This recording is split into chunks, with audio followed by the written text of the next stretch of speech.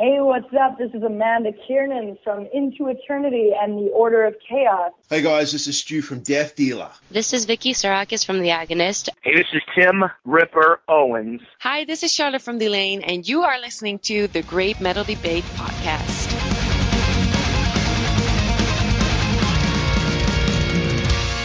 Rushing through the woods again, I hope this night will never end.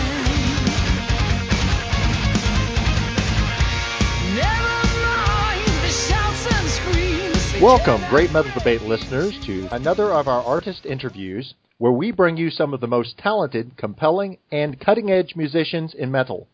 Today I am very excited to be joined by Ida Haukland, bassist and vocalist for the metal band Triosphere. Ida, welcome to the Great Metal Debate Podcast. Thank you so much.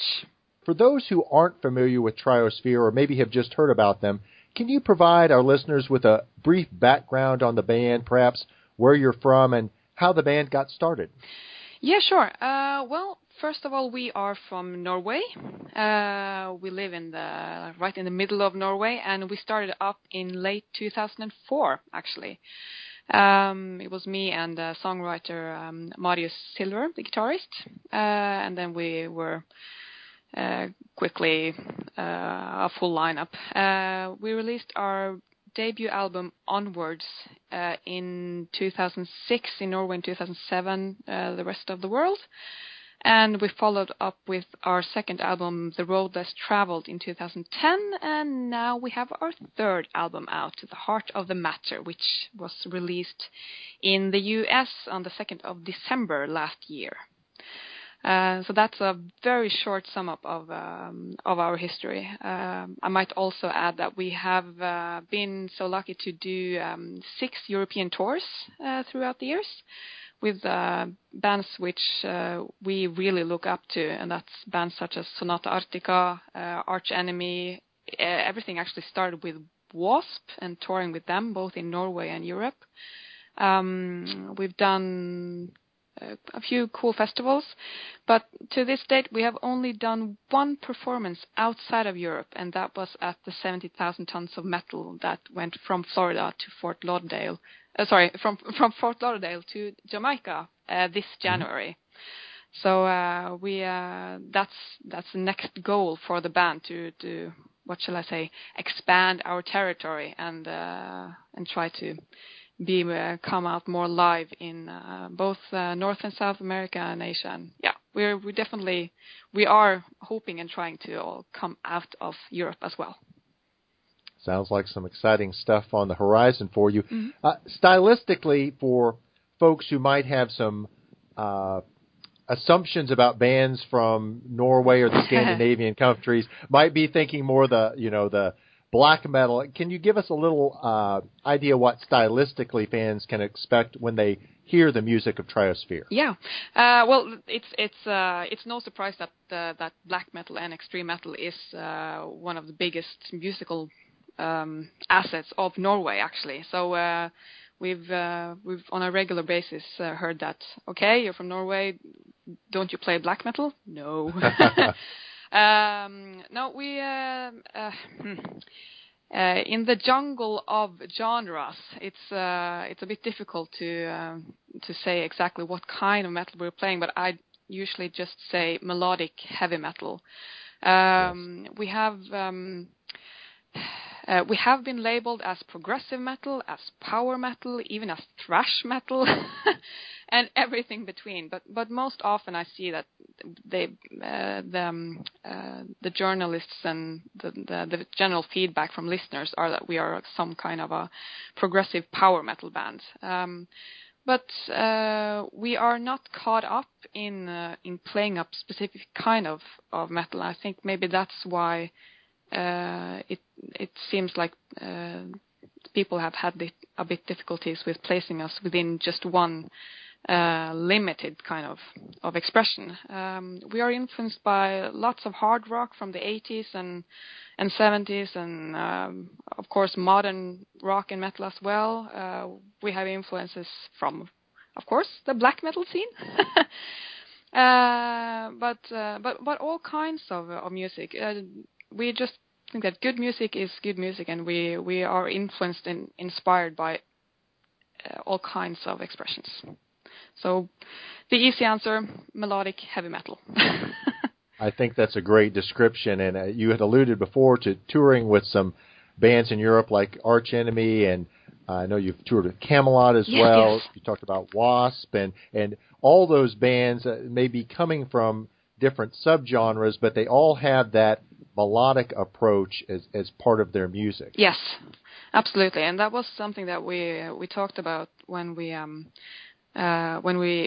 got the message that we could go out on a small tour with Arch Enemy, because of course they are a much more heavy band than us, and the vocal expression at least is really places them in a different expression.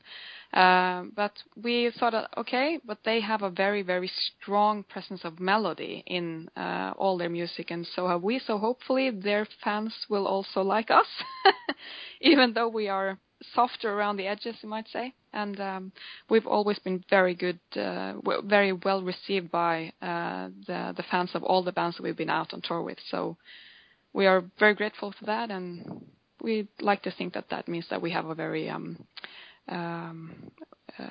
accessible sound. Absolutely, that has to feel good when you do go out with bands that aren't exactly your type of music, but the fans still respond positively. For sure, absolutely.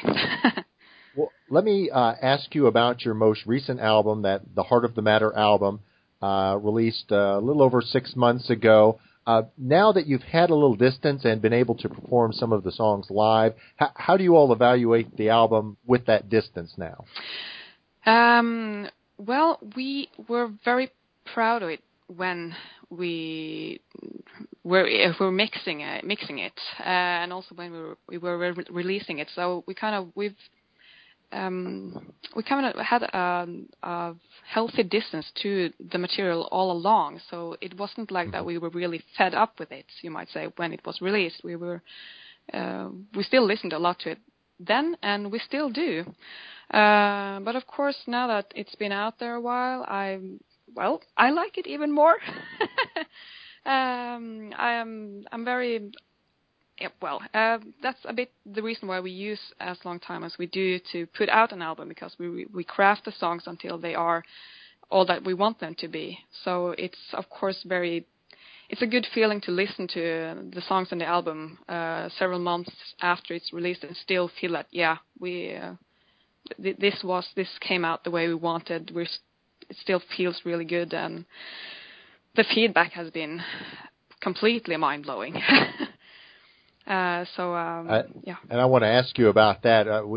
We had our list of top 10 metal albums for 2014 for our podcast back in December. I hadn't yet heard your new album, and I definitely would have found a place on the list if I had. The reviews have been really great for the album, and I wonder how that receiving that positive feedback has motivated the band. It definitely gives a huge boost in motivation and an inspiration, you might say, as well.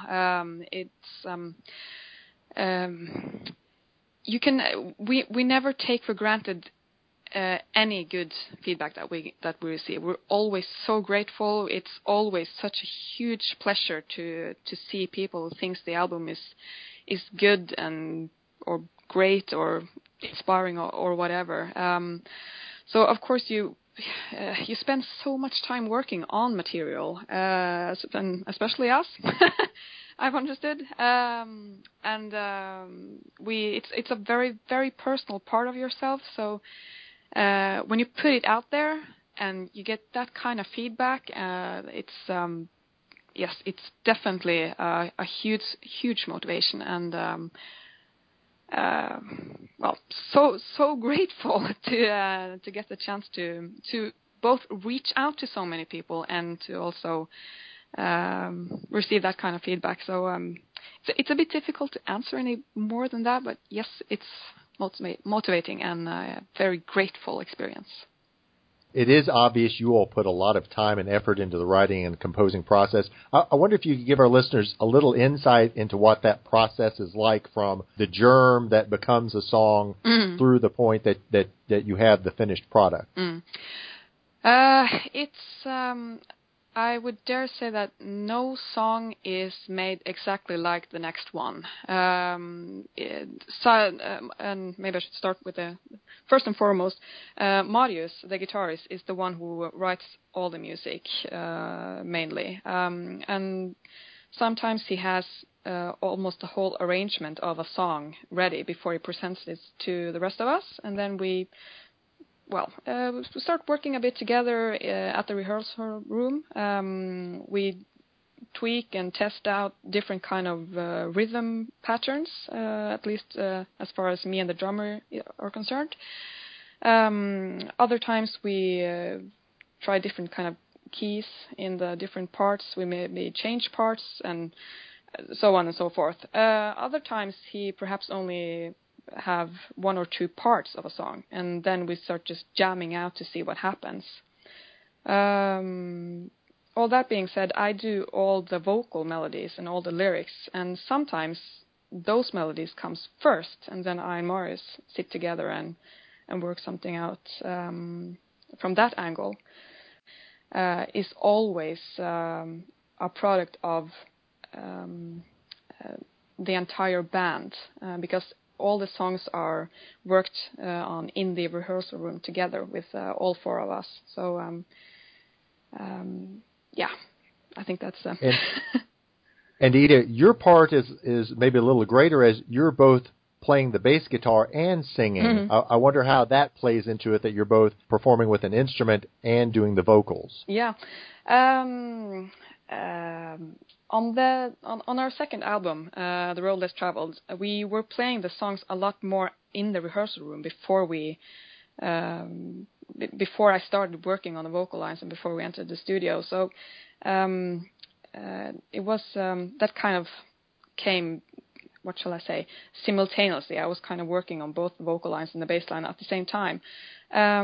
On this last album, we kind of had all the music done before I actually started to work on the vocal lines.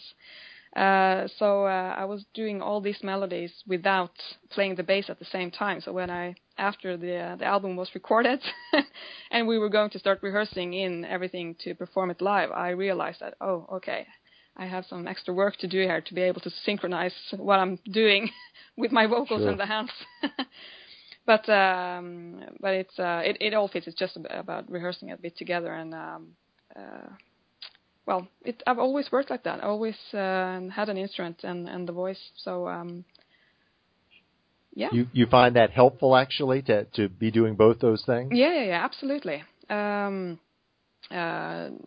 Especially when I perform.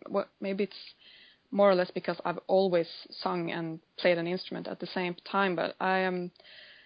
What should I say? It's I find it both as an inspiration and actually as a almost physical support to have the bass at the same time as I'm playing. I've been used to that. It's all about how I'm standing and where I'm placing the weight and everything when I'm singing. I'm used to have that goddamn heavy bass on at the same time. It's part of your performance now. I would actually, say it's pretty much part of it.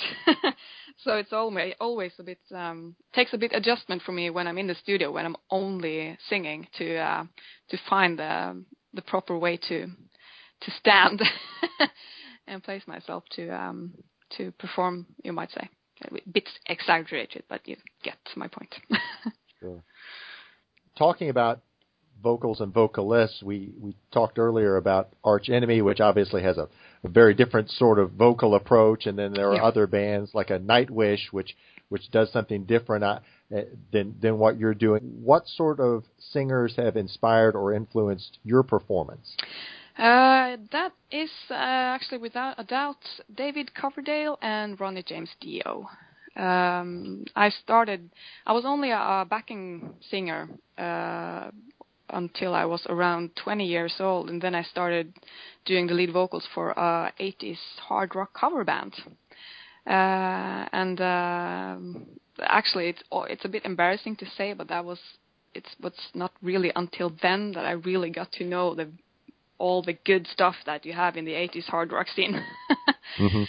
But at least I completely fell in love with the voice of Coverdale and Dio, and we sang a lot of songs of them. And I think the reason is much the ability to perform and convey the emotion and the sincerity in the music and in the lyrics. Of course, when you're talking about Whitesnake, it's the lyrics are a bit like so and such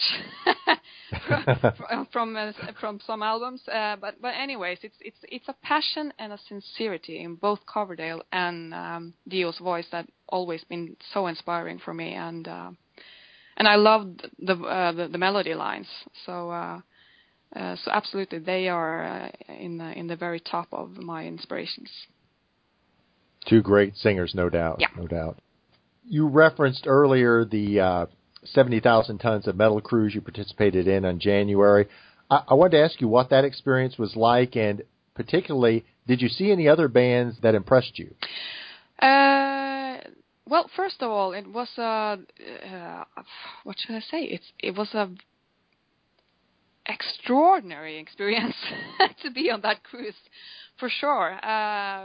Just the cruise itself and that whole part of it was just outstanding. And then the festival, all the bands, the lineup was also just fantastic. It was so many bands that you really, at least on my behalf, I could not reach over half of all I wanted to see. But a lot of good bands, a really good, everything was organized really well, I think. And I loved the Pretty Maids performance. Oh. Of course, Arch Enemy was really cool. I have to think back now. If I'm right, you've opened for Arch Enemy with both Elisa and Angela? Yes, that's true. We opened for Arch Enemy in 2009 and 2010. And then we did 2 gigs with them in Norway in last year with Elisa. So yeah, we've been around with both, and that should also be added. Angela has been a huge inspiration as well, because her stage presence is just insane. So that's been a really cool experience. But Alyssa is also she just she takes that stage like it's nobody's business. And it seems like Arch Enemy has really managed to pull off that switch without seemingly being weakened by it at all. It seems like they are really on top of their game as far as I can see. But yeah, I want to mention that from the cruise. One band that was really awesome was actually Annihilator. Oh, the Canadian band. Yes. They play a really cool set, and it was really cool also because our drummer is an insanely diehard Annihilator fan, and he's never seen them live before, so he was completely over the roof in excitement. So no, it was a fantastic experience, the whole thing, absolutely. That's great. Well, beginning to wrap up with you, Ida, what can people expect from Triosphere for the remainder of 2015 and beyond, if you have any plans beyond that? Well, we have been saying all along, and we will keep on saying that we are working on getting out on a tour. And also, like I started with saying, we definitely are trying to get more out of Europe as well, because we see now that we are starting to establish at least some listeners around in North and South America, and actually around India as well. So we really hope to reach more out in those territories. As of right now, we don't have anything confirmed. It's tougher and tougher business for each year out there. The more bands are trying to get out on tours, it's not easy. But we're doing our very best. But for 2015, we have done 1 Norwegian festival so far, and we have 4 more to go. So we will be playing a bit in Norway actually throughout this year, and that's something we haven't done too much of in the previous years, actually. Do you want to give the dates and locations for those? Maybe I should do that.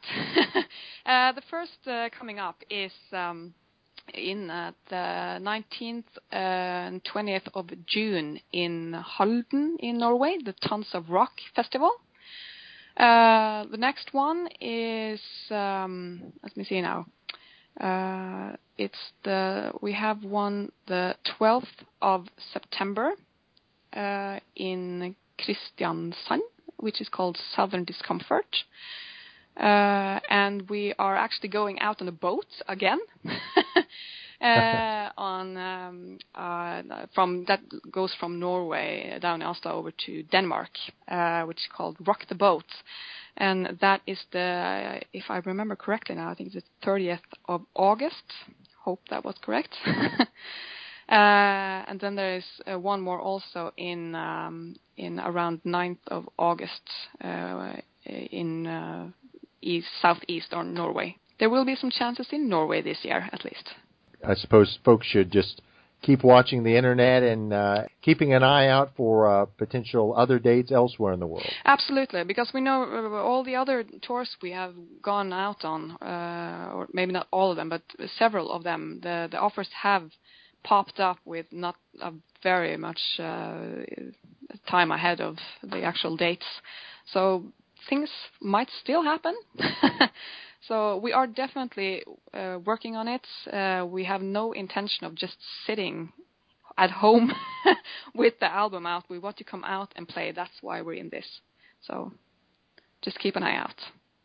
Well, as people are doing that, how can they find out more about Triosphere, including how to purchase your music and merchandise? Yeah. Well, we are fairly good at updating our Facebook site. It's, of course, facebook.com/Triosphere. We are trying to become better at updating our official website, which is thetriosphere.com. But, well, Facebook is very accessible for everyone, so we're at least, you can find almost all info you need there about dates and festivals and what's happening and everything. When it comes to our music, it should be available on all the big music merchandise sites like Amazon.com, CDON.com. Of course, from our label, AFM Records' own website, also possible to purchase the album. Also streaming services like Spotify and Wimp do have at least our newest album available. Spotify should have all of them. When it comes to other kind of merchandise, we are kind of in limbo on that right now. Because we have been trying to handle it ourselves, but we are trying to find a company to sell it on our behalf, because it's kind of, we don't have a really good system within the band for it, and so it's mainly coming to our concerts to get T-shirts and hoodies as of right now. But we are working on getting a good system up there so we can what's the word I'm looking for? Well, sell the merch all around the world and send it around. So maybe the best way to support the band, keep looking out for some tour dates upcoming and come out, watch you all live, and then buy the music right there. For sure. We always bring CDs and the merchandise to all our shows. And, of course, now for the next shows, at least in Norway, of course, we will be having new merchandise also. Well, I can't encourage our listeners enough to check out Triosphere, and in particular, this new album, The Heart of the Matter. Fans of any type of melodic metal will find something to like here, I assure them. Ida, thank you so much for joining us today. I really hope someday in the near future I'm fortunate enough to see Triosphere perform live and maybe get you to autograph my copy of your album. Oh, awesome. Thank you so very much yourself for actually taking time to have us on your podcast. This is obviously one of the most valuable things we can have, that people actually want to talk to us and then promote us to their listeners again. So thank you so much.